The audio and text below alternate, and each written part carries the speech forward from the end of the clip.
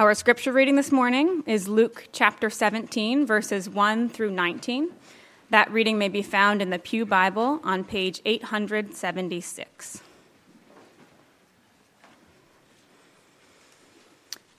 And he said to his disciples, "Temptations to sin are sure to come, but woe to the one through whom they come.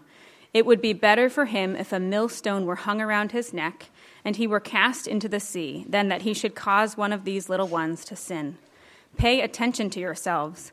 If your brother sins, rebuke him, and if he repents, forgive him. And if he sins against you 7 times in the day, and turns to you 7 times, saying, 'I repent,' you must forgive him."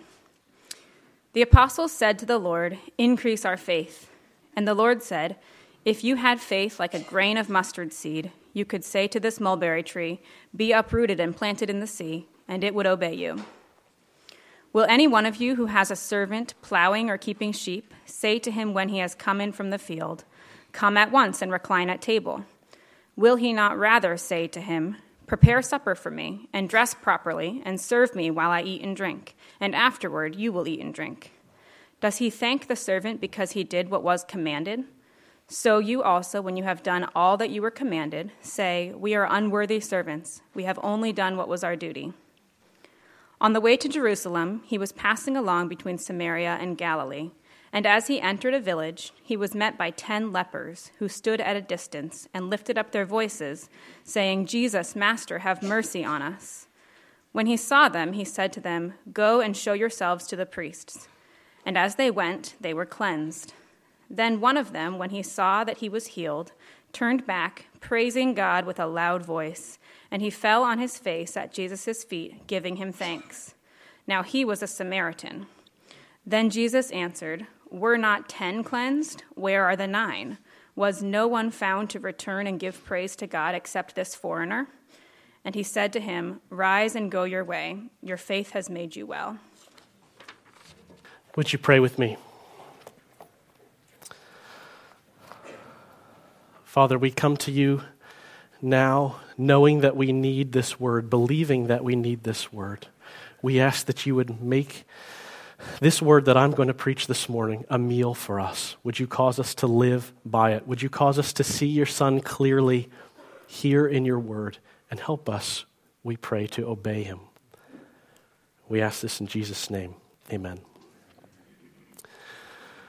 Serving people is a messy business. If you don't believe me, walk downstairs to our nursery right now and have a look around. Serving all those little people is not a clean, mess-free business, is it? There are noses to be wiped. There are diapers to be changed. There are Cheerios to dish up and cups of water to be filled. Serving people is a lot of messy work. And that's not just true of little people, is it? Serving big people takes a lot of work too. Just think of all it took to get this space ready for us to meet here this morning. Since the last time we were here, floors had to be vacuumed, coffee pots had to be washed and refilled with fresh coffee, bathrooms had to be cleaned and restocked, chairs had to be set up and arranged. Serving people is a lot of work, and it's messy work. And I've just talked about meeting physical needs, keeping kids clean and fed and getting this building ready for use. It's actually even messier when we're talking about helping people spiritually, helping people grow in holiness, forgiving one another when they sin. That's quite challenging. That's quite difficult. That's very messy. Well, in our text this morning, Jesus is giving instruction in exactly that kind of difficult service, helping brothers and sisters grow in holiness and even forgiving them in the messiness of their sin. And as we'll see, Jesus' own disciples think that's a pretty tall order. And maybe you do too. So what is it that keeps us in the game? What is it that keeps us serving one another gratefully and regularly, even when things are difficult? What energizes you to keep caring for and forgiving your brothers and sisters, even in the midst of mess? Do you know how Jesus wants you to fuel your ordinary service to your brothers and sisters? Well, let's find out together from the Gospel of Luke. Luke chapter 17. If you've been with us in this series in the Gospel of Luke, you know that we've been walking with Jesus on the road to Jerusalem. Along the way, opposition to him from the Jewish leaders has been increasing. At the end of chapter 16, Jesus has just finished exposing the Pharisees for disregarding the Old Testament scriptures that they claim to love. He told this story, right, of the rich man and of Lazarus. And this rich man, his values are pointedly similar to their own. The rich man didn't love his neighbor. And so he experienced the eternal discomfort of hell. And Jesus is telling the Pharisees, you're headed to that exact same fate. But our text today picks up with Jesus now turning away from the Pharisees. He's turning to his disciples, verse 1 says, his followers. But don't think the Pharisees aren't still on his mind, and likely still within earshot as he teaches. Even as he is addressing his disciples, Jesus is still pivoting off of the bad behavior of the Pharisees. So he turns to his disciples and he gives them instruction on how to care for one another. That is, in contrast to the rich man, in contrast to this rich man I just told you about, who didn't love his poor neighbor, Lazarus, Jesus wants his followers to love one another, to be on the lookout for one another. Specifically, he wants them to avoid leading one another into sin. Look again at the second half of verse 1. Jesus says, temptations to sin are sure to come, but woe to the one through whom they come. So Jesus acknowledges that temptations to sin, or more simply translated, stumbling blocks, they will exist in this fallen, sinful world. There's no avoiding temptations to fall away from faith in Jesus. But Jesus pronounces a woe. He pronounces judgment on those who become the instrument of that temptation. And he adds gravity to that woe by saying it'd be better for someone to be drowned in the sea than to cause one of his followers to stumble in this way. That's what he says. A millstone, he talks about a millstone, that's just the large stone rolled in the mill to crush grain. And they were often so large and so heavy you'd have an animal pulling it, a donkey or a mule. So to have that stone hung around your neck and be cast into the sea means you would be pulled down irrevocably to the bottom without hope of escape. That's kind of a terrifying image, isn't it? I mean, you can hardly, when I think about that, it almost makes me claustrophobic, sinking down and there's no way back up. And Jesus says that scenario of certain death is actually better than one in which someone knowingly leads my followers to shipwreck their faith. Now, when he says one of these little ones, that's who he means. He's talking about his disciples, his followers. Jesus isn't talking about children. He's using language that highlights the frailty and the weakness, relatively speaking, of his followers. It's like back in chapter 12, if you remember, he said, "Fear not, little flock. It is your Father's good pleasure to give you the kingdom." He calls them a little flock because they're in danger of being needlessly anxious. And here he calls them little ones because they're in danger of being led away. Now, how is it better to die a watery death than to cause one of Jesus' followers to sin? The answer is that those who persist in leading astray Jesus' beloved disciples will find themselves liable to everlasting judgment, everlasting woe, everlasting fire. Much better to face a watery death than a fiery eternity. But that's exactly what you will face if you make it your business to cause your brothers and sisters to stumble. So Jesus says, pay attention to yourselves. Look out. Don't be this person. Keep watch over your brother and sister, and don't put anything in their way that will cause them to fall away from me. His teaching here recalls the prayer that he taught his disciples to pray. We just said it. We pray, lead us not into temptation. And now Jesus is saying, be part of the answer to that prayer. Don't lead your brothers and sisters into temptation. Now, when you hear Jesus talking this way about causing little ones to stumble, I think you're meant to immediately think of the Jewish religious leaders, the Pharisees. After all, they were the ones, according to Jesus in the Gospel of Luke, who load people with burdens hard to bear, who do not touch the burdens with one of their fingers. And again, he condemns them as the ones who have taken away the key of knowledge. You did not enter yourselves, and you hindered those who were entering. Their self-serving teaching of the law kept people burdened beneath the weight of their traditions, and at the same time, they were pointing people away from the one who fulfills the law and releases them from sins, Jesus himself. That's causing the little ones to stumble. But Jesus here, he's addressing his own disciples, and he says, don't be like the Pharisees. They are headed straight to the fires of hell, and you will too if you act like them. Don't take one of these precious sheep that was lost, that I've found and brought back. Don't lead them away. He's calling for a communal care that presses his disciples then and now to live not as lone rangers, but as your brother's keeper, to live with an eye on the spiritual health and well-being of fellow disciples. And that leads Jesus to command his disciples to serve each other in another way, by forgiving sin. Look at the second half of verse 3 and then verse 4. He says, if your brother sins, rebuke him. And if he repents, forgive him. And if he sins against you 7 times in the day and turns to you 7 times saying, I repent, you must forgive him. So here the scenario that Jesus envisions is one in which a disciple sins against another. And the protocol that Jesus outlines is straightforward. A brother sins, you confront him, he repents, then you forgive him. And you do that as much as it needs to be done. Jesus says 7 times in a day, not because 7 is a magical number, and once you reach 8, the forgiveness shop is closed. That's not how it works. You don't have a little tally card. No, the number 7 is symbolic. It's the full set, okay? It's the complete amount. The idea is you're offering forgiveness as long as there's a need to offer forgiveness. That's what Jesus is saying. And Jesus is showing his disciples to do, he's asking them to do what he himself is doing in the Gospel of Luke, isn't he? This is what we see him doing. He confronts sin. He goes to sinners. He goes to those who are sick. He confronts them, and they repent. And Jesus forgives them.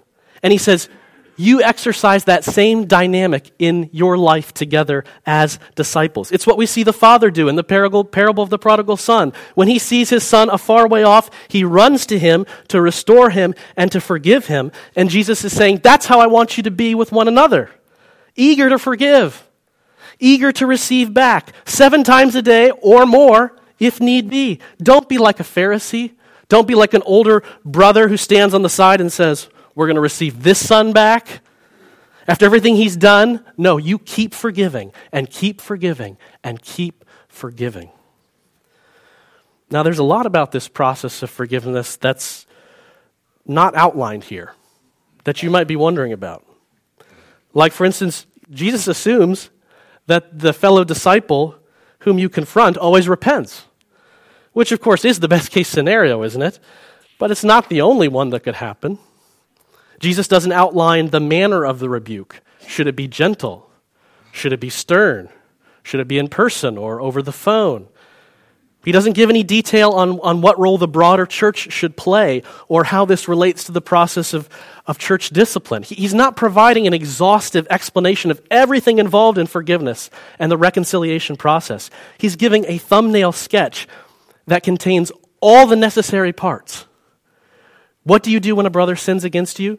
You rebuke him. He repents, you forgive him. And the part that Jesus especially wants to emphasize is the superabounding forgiveness. What marks his disciples uniquely is their durable forgiveness, their seeming unlimited ability to let go of the sins of others. Of course, Jesus has already taught his disciples, again, in praying, to pray, forgive us our debts, what? As we forgive our debtors.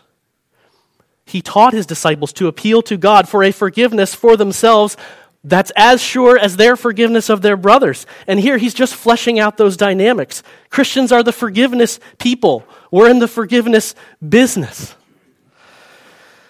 But the disciples hear this teaching on forgiveness, and it feels like to them a very tall order. Look again at verses 5 and 6. The apostles said to the Lord, increase our faith. And the Lord said, if you had faith like a grain of mustard seed, you could say to this mulberry tree, be uprooted and planted in the sea, and it would obey you. Jesus' inner ring of disciples, the apostles, they say in essence, if you want us to do all that, if you want us to be our brother's keeper and you want us to be forgiving each other all the time, well, you better give us a lot of faith. You better give us a special dose. You better give us an extra blessing so that we can do what you're asking here. But Jesus says, no, you don't need great faith.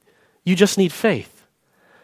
He says, if you had faith that was tiny as a little mustard seed, you'd have power to do something as extraordinary as uproot that mulberry tree over there and throw it into the sea. Now, don't be confused. There's no significance to the mulberry tree itself. It was just a big tree with deep roots, and there was probably one standing nearby. Jesus is not saying his disciples will go around uprooting trees by faith. He's saying there's sufficient power for those who believe in him to serve and forgive their brothers. You don't need big faith. You need a big Savior, and you have one. Grab hold of me, he says. Trust me, believe me, and find the power to forgive and to serve. So serving fellow disciples by watching over them and forgiving them, that's not some extraordinary work that can only be carried out by giants of the faith. No, it's basic Christianity. It's for all disciples who have faith in Jesus. And Jesus seeks to further illustrate that ordinary nature of what he's asking with a brief parable of a servant and a master. Look at verses 7 to 10. Jesus says, will any one of you who has a servant plowing or keeping sheep say to him when he has come in from the field, come at once and recline at table? Will he not rather say to him, prepare supper for me and dress properly and serve me while I eat and drink, and afterward you will eat and drink? Does he thank the servant because he did what was commanded? So you also, when you have done all that you were commanded, say, we are unworthy servants. We have only done what was our duty. So Jesus asks this question. He asks whether you would expect a servant to serve himself before having finished serving his master. And the assumed answer is, of course, no. And then he asks whether his disciples would expect a master to thank his servant for doing his duty. Again, the assumed answer is no. He doesn't thank him for doing his job.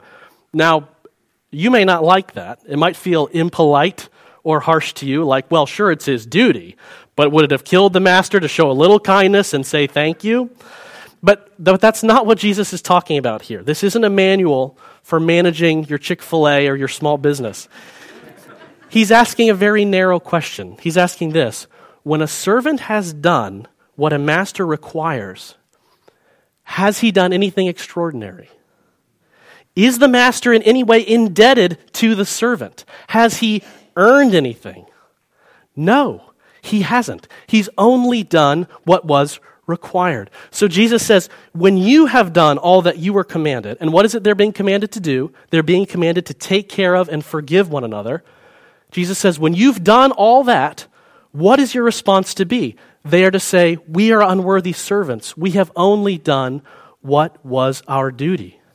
In other words, when you hear Jesus saying, pay attention to one another and forgive one another, you're not to think like the apostles, yikes, that must require some crazy level of faith. No, it requires ordinary faith, faith in Jesus. Nor are you to think, wow, if I serve my brothers and sisters like that, if I forgive them, I must really be something. I must really be great. God must be indebted to me. No. You are a humble servant. You have only done what is your duty. That ends Jesus' discourse with his disciples about service and faith. But as they get back on the road to Jerusalem, a scene unfolds that provides a rather unexpected example of the kind of faith Jesus wants his disciples to have. Look down again at verses 11 to 19. Let's read that again.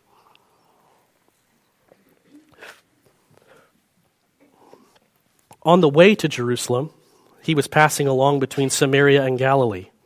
And as he entered a village, he was met by 10 lepers who stood at a distance and lifted up their voices, saying, Jesus, Master, have mercy on us. When he saw them, he said to them, "Go and show yourselves to the priests." And as they went, they were cleansed. Then one of them, when he saw that he was healed, turned back, praising God with a loud voice. And he fell on his face at Jesus' feet, giving him thanks. Now he was a Samaritan. Then Jesus answered, "Were not 10 cleansed? Where are the 9? Was no one found to return and give praise to God except this foreigner?" And he said to him, "Rise and go your way. Your faith has made you well." So Jesus is back on the road to Jerusalem. He's on the road to the cross. He's passing between Samaria and Galilee, and he enters a village and he encounters a group of lepers. Now, let's just talk about leprosy for a minute. What is it? What's the significance of it? So leprosy is a catch-all term that referred to a number of skin diseases in the ancient world, none of them pleasant. The symptoms of the diseases known as leprosy included things like numbness, sores, discoloration of skin, deformities, and even the possibility of the loss of appendages. They were nasty, unpleasant diseases, and they were considered to be highly contagious. But leprosy was far more than just a medical condition in ancient Israel. Under the Old Testament law, those who were leprous, those who had leprosy, were ceremonially unclean.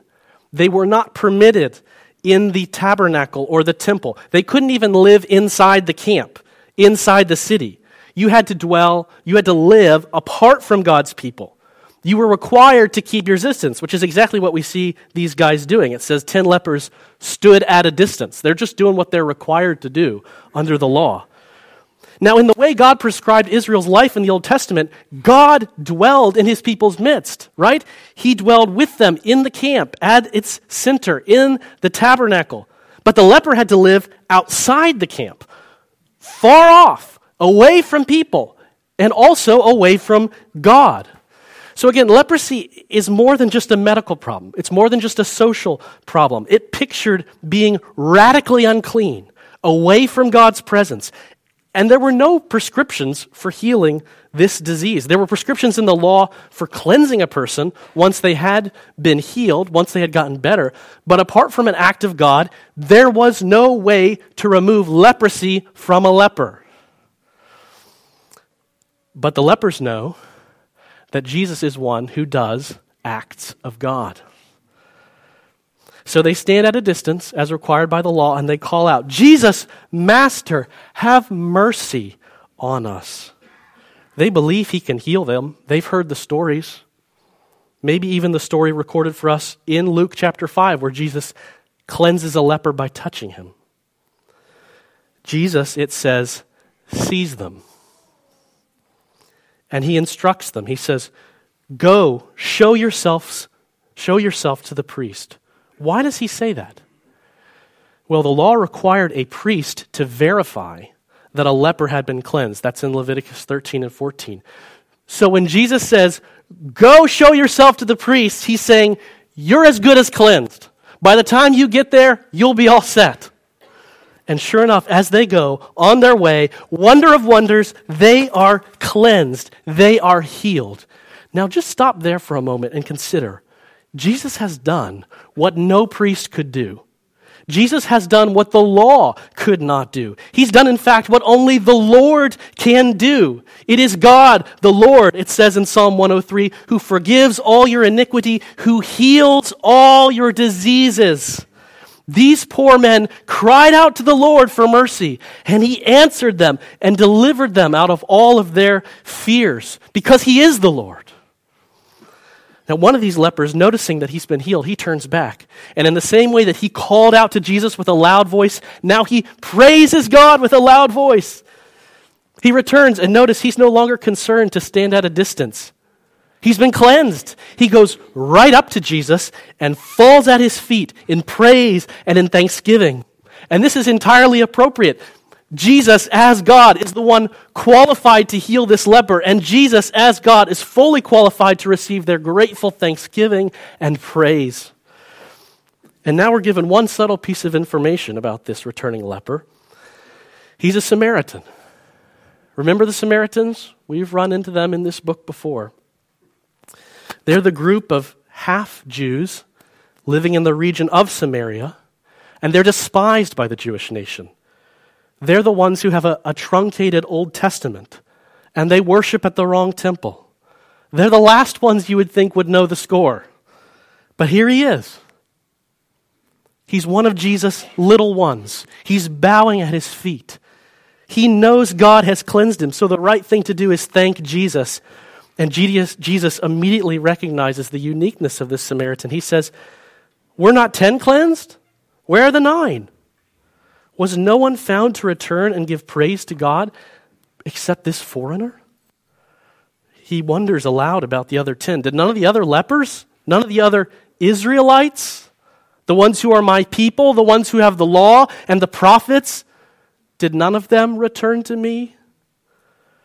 There's more going on here than just one Samaritan guy remembering to thank Jesus for his healing and the rest of the Jewish guys forgetting. It's more than that. It's part of a larger pattern we've seen throughout Jesus' ministry in the Gospel of Luke. The strongest rejection, the fiercest opposition came from his own people, the Jewish nation. He's coming to his own, and his own are not receiving him. It's almost like in healing them, he's thrown a party. But only this foreigner, this Samaritan, has answered the invitation. So what does Jesus say to him? This one leper, this lone leper who gets it. He says, "Rise, go your way. Your faith has made you well." Or another way to translate that, your faith has saved you. Your faith has saved you.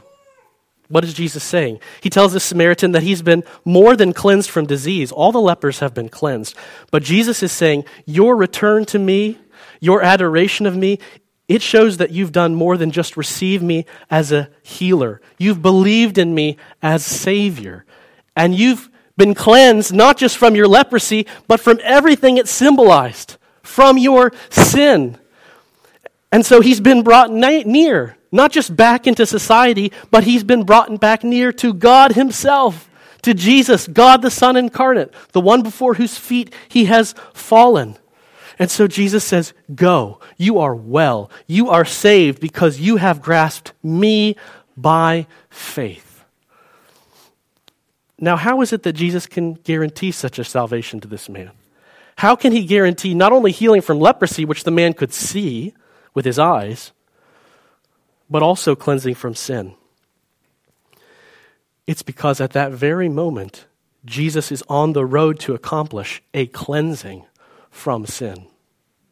He is on the way to Jerusalem. And there he will suffer on a cross, and his suffering will come by the schemes of the Jewish leaders, yes. And it will come under the supervision of Roman rulers, yes. But ultimately he will suffer there under the wrath of God Almighty. He'll be pierced for the transgressions of his people and crushed for their iniquities. On him will be the punishment that brings them peace, and with his wounds they will be healed. Healed, not from leprosy, but from sin. Through his death, his burial, and finally his resurrection, this cleansing Savior will accomplish salvation and free all his people from their sin. And now here's the connection between this healing story and the teaching that came before it. It is that same faith, the faith of the Samaritan, that embraces Jesus as a cleansing Savior that frees and empowers Christians to forgive one another. It is the faith that falls on its face in humility and gratefulness and praise at the feet of Jesus that gets up and gets to work for your brothers and sisters. The disciples said, Lord, if you want us serving one another in the sinful messes you've just described, you better give us some very large measure of faith. And Jesus says, you don't need crazy faith. You just need faith like this Samaritan. Receive me. Receive me as the one who hears the cries of those who are defiled and unclean from their sins. Receive me as the one who sees those who are far off, away from God, away from my promises. Receive me as the one who by the power of my word can promise the removal of transgressions and the one who can remove those transgressions through my cross. Receive me, and if you receive me in that way, you'll have sufficient faith to serve your brothers. Embrace me as a cleansing, forgiving Savior, and you will be a serving, forgiving brother. Now, I'm compelled at this point to say anyone here who hasn't embraced this Jesus, you've not trusted in him, that you have not been cleansed from your sins. You still, presently, have a disease worse than leprosy. And it doesn't just separate you from God in some ceremonial way, some sort of symbolic way. You have sinned against God Almighty, the one who made everything, who defines all reality. You've chosen to live daily for yourself, to make much of yourself, rather to honor and give thanks to him. And that sin has defiled you. It has made you unclean before a holy God. And you're on a path right now to live eternally away from the presence of God. Not outside the city, but outside heaven, outside of God's presence, in a place of fire called hell. But Jesus is near to you today. He's near. You've already seen that he delights to cleanse. He delights to save those who cry out to him for mercy. So do that. Call out to him by faith. Call on Jesus. Ask him to be merciful to you. And if you call on him in faith, he will cleanse you. This could be for you a day of great praise and thanksgiving because you will be cleansed. Embrace this Jesus today. Now, what about the rest of us here this morning? What do we take away? What do we do with Jesus' teaching and his healing here? Well, we're driven back to where we started, to the commands he gave at the beginning, wanting to obey him with Samaritan-like faith. So the first way this text addresses us, I've suggested in your bulletin, is in calling us to be our brother's keeper. I'm getting that from the first 3 verses of Luke 17, in which Jesus gives this strong admonition to his disciples to avoid putting stumbling blocks or creating temptations for brothers and sisters. So the first thing I want to ask you in this regard is whether it's even on your radar to be your brother's keeper. As you make day-to-day decisions, is the spiritual well-being of your brothers and sisters here on your radar? Are you concerned not only for your own holiness, which you ought to be, but for the holiness of others in the family here? I hope by God's grace that you are. Here are some ways that gets worked out. So it works itself out in keeping your brother and sister from stumbling, from falling in areas where your consciences differ. So I'm talking about areas of Christian freedom where the Bible doesn't give clear moral commands, but where your fellow disciple, for any number of reasons, might have a moral conviction. This relates to tons of areas like entertainment choices and the consumption of alcohol, what clothing you wear, what schools you decide to put your kids in. Working to keep your brother or sister from stumbling will mean not pushing them to engage in something that, as far as their conscience is concerned, is sin. You don't push a brother to run roughshod over his conscience. So, for example, one big arena for a variety of convictions would be in our entertainment choices. The Bible doesn't give us a point-by-point guide for what we can and can't watch, what we can and can't read. There's no list of approved movies or TV shows or which video games are okay or whether video games are even okay. So if you find out that a brother or sister has a moral scruple, let's say, about to watch a certain kind of movie, you fail to be their keeper by pestering them or by cajoling them or calling their conviction silly, like, come on, dude, it's not really that big a deal. It's just a movie. Well, that's totally unhelpful. because you're trying to push them to do what for them is sin. Don't do that. Temptations are sure to come in this world, but don't you be the one greasing the skids for temptation for your brother. By the way, the person who's choosing not to watch the movie also has the obligation not to judge the other way and say, yeah, I'm not going to see that movie because I'm not a pagan like you. The weaker brother can't judge the stronger brother, but the emphasis here is that the stronger brother bears the obligation not to flaunt his freedom over his weaker brother, and in so doing create a stumbling block for him. You're trying to avoid anything that pushes your brother or sister to override their God-given conscience. They don't need someone who's supposed to be in the trenches with them, making it harder to see the enemy clearly. No. Take the holiness of your brothers and sisters seriously. Their mess is your mess. So being your brother's keeper means seeking to preserve your brother's conscience. Here's another way to be your brother's keeper. Put to death those sins in your life that easily pull others into their orbit. You want to kill those sins that easily gather co-conspirators. Many of the sins of the tongue I'm thinking of our speech, are this way. I'm thinking of sins like gossiping.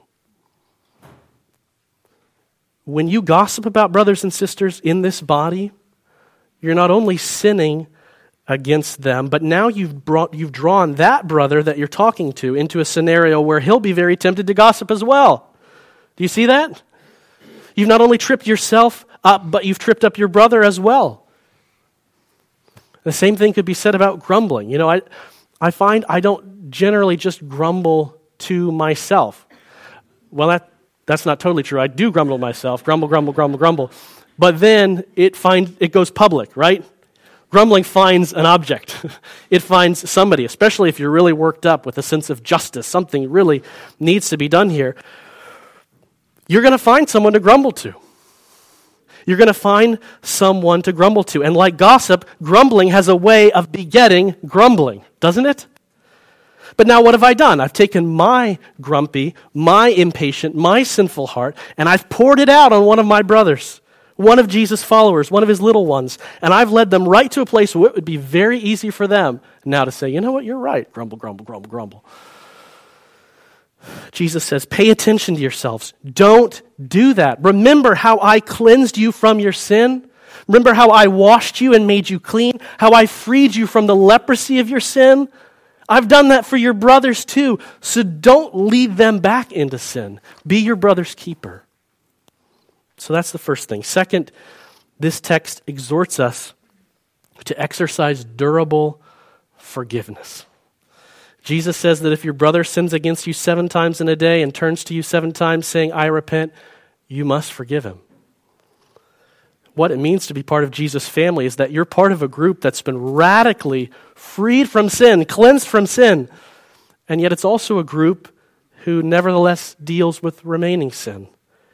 And that means that we will sin against one another in this body. There will be unkind words. There will be dishonesty. There will be anger. There will be coveting. And even as I say that, some of you have a specific person and a situation in mind right now. A brother or sister in Christ that's offended you, that's wounded you. Maybe you've even followed this protocol. You followed up with them. They've repented, they've apologized, but deep down you know you haven't really released on that sin. Your fist is still closed. You haven't handed that debt off to Jesus, because that's what forgiveness is. It's choosing to release on a debt owed by another rather than to exact it. And right now, you recognize, maybe some of you, that there's a sin of a brother or sister that's still in your grip. And I'm calling on you to release it, to forgive, to pass it off. You are free in Christ Jesus to do that. You don't have to hold against your brother something that your Savior has paid for. Look to your cleansing Savior and be a forgiving brother. Now, I said some of you immediately have a person or situation that comes to mind when we talk about forgiveness, but others of you might say, yeah, not really. I think I'm all set. No one really comes to mind. I don't see any relational hurts on the horizon. I think I'm good. That's kind of how this text first hit me. Okay, good. I've got it. A good reminder. Forgive when I need to. But before you just skate past this call from Jesus, maybe think about it a bit more deeply. Really try to assess whether there might be some deep whirlpools of bitterness and lack of forgiveness that aren't right on the surface, but they're down there below, causing turmoil. And here's a question to get at that deeper lack of forgiveness that was helpful to me.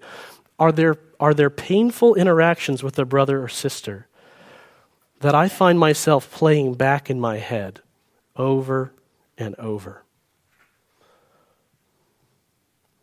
Are there scenarios, maybe from a conversation in this room, or in someone's living room from community group, or down at the gym when you were picking up your kids, a scenario that comes back to you again and again, and every time you think about it, it gets you a little bit twisted up with anger or anxiety? That's something you want to take a closer look at. And I know for me, one of the most likely reasons why I'm all twisted up about this past interaction is because of some failure of the protocol Jesus outlines here. Very likely a lack of forgiveness. I'm still churning. I'm still replaying the offense. I'm still holding on to their sins rather than releasing them to my Savior who cleanses me with the same grace with which he cleanses them. So what should you do? Well, you need to work Luke 17:3. Talk to your brother if you need to. Forgive your sister. Release that debt to Jesus. It's not simple. It's not easy. But it is what our Lord prescribes. As I said earlier, Christians are the forgiveness people. That's our business. The Savior to which we cling is a forgiving Savior. It's our DNA. We say here every week, forgive us our debts as we forgive our debtors. We have no excuse to be like the Pharisees, standing on the side with our arms crossed, unwilling to welcome back the ones who've sinned. And you can't hide behind the excuse that this text says, if he repents, forgive him. In other words, I'm happy to do some forgiving if I see some repenting. But that's not what Jesus is teaching. As I've said before, he's giving a thumbnail sketch of the protocol when offenses occur. It's not an exhaustive treatment. And we know from the rest of the Bible that forgiveness is not conditional. Forgiveness is not based on the repentance of others. What lies beneath the forgiveness of our brothers and sisters is the forgiveness of Jesus. He has already paid for our sins and theirs in full. He has washed them. He has made them clean. He has removed their leprosy from them. So you dare not hold against a brother what God does not hold against them in Christ. Be kind to one another, tender-hearted, forgiving one another. How? As God in Christ forgave you. No, don't let the response of others become an excuse for lack of forgiveness. Forgive. And I've said durable forgiveness because Jesus says you need to be ready to forgive your brother 7 times a day. And that makes sense because we live a lot of life together. We do. Especially here at this church. That's a wonderful, happy thing. We've got services and ministries and events and community groups and rehearsals and prayer meetings. I mean, we see each other sometimes 4, 5, 6, 7 nights a week. But that means there's also lots of opportunities for us to be rude to one another, to say something careless to one another, to just rub each other the wrong way. There's going to be repeat offenses and repeat offenders. You're going to be a repeat offender. And it's going to become easy to grow weary in the well-doing of continuing to forgive. You just want to withdraw or bury the offense down deep where you don't have to think about it. And Jesus' word to you this morning is persevere. Persevere in forgiving. Don't withdraw. Don't pull back. Don't let this community of disciples become a place of hypocrisy. A place where we just love appearances, but we've abandoned dealing with one another genuinely. No. Commit yourself, brothers and sisters, even when it's painful and tiring, to exercise durable forgiveness. And lastly, underneath all this serving, being your brother's keeper, exercising durable forgiveness, let all that service be fueled with grateful faith. I've said this already in various ways, but it needs to be repeated. It's our Samaritan-like faith in Jesus that empowers all of this. It's a grateful, humble, face on the ground kind of faith in Jesus that undergirds all this service to one another.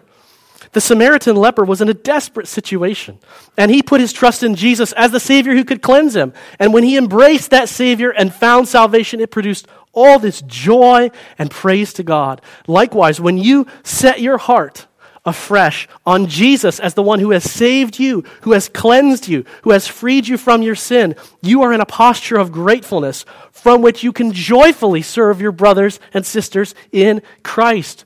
Jesus has washed you and cleansed you. Keep your eyes on him, and you can wash the feet of your fellow disciples. The stronger your grip on this Savior by faith, the deeper your gratitude for his cleansing work, the stronger your resolve to keep serving the saints. So when you feel your strength to serve waning, the answer is to get a fresh view of this one who loved you and gave himself for you. See again how he took on himself the debts of your sins so that you might be freed. Remind yourself how it was that he, the one whose honor and glory is from everlasting, was shamed and exposed and ridiculed so that you might share in his endless glory. And even more pointedly, when you are wearied by the offenses of your brothers and sisters, and you are inclined not to forgive again, remind yourself how God has been sinned against you in the very same ways, but more grievously and more frequently. There is no dishonor your brother has done to you, Christian, that you have not done in greater measure to God. And yet, praise God, he did not leave you to wallow in your disease. He sent Jesus. He heard your cry for mercy. He saw you. And when you were a far way off, he cleansed you. Oh, praise God for this Savior. And then looking to him by faith, extend that same forgiveness and mercy to one another.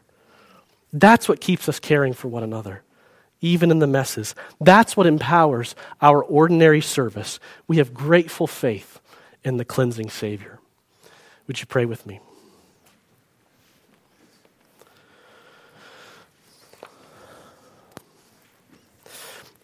Father, we ask that you take this word now and plant it deep within us so that it bears fruit, so that it bears the fruit of forgiveness, so that it bears the fruit of wanting to care for one another and serve one another. Don't let us be distracted by the cares of this world, by other things, but cause this word to bear fruit, we ask. And we ask it in Jesus' name. Amen.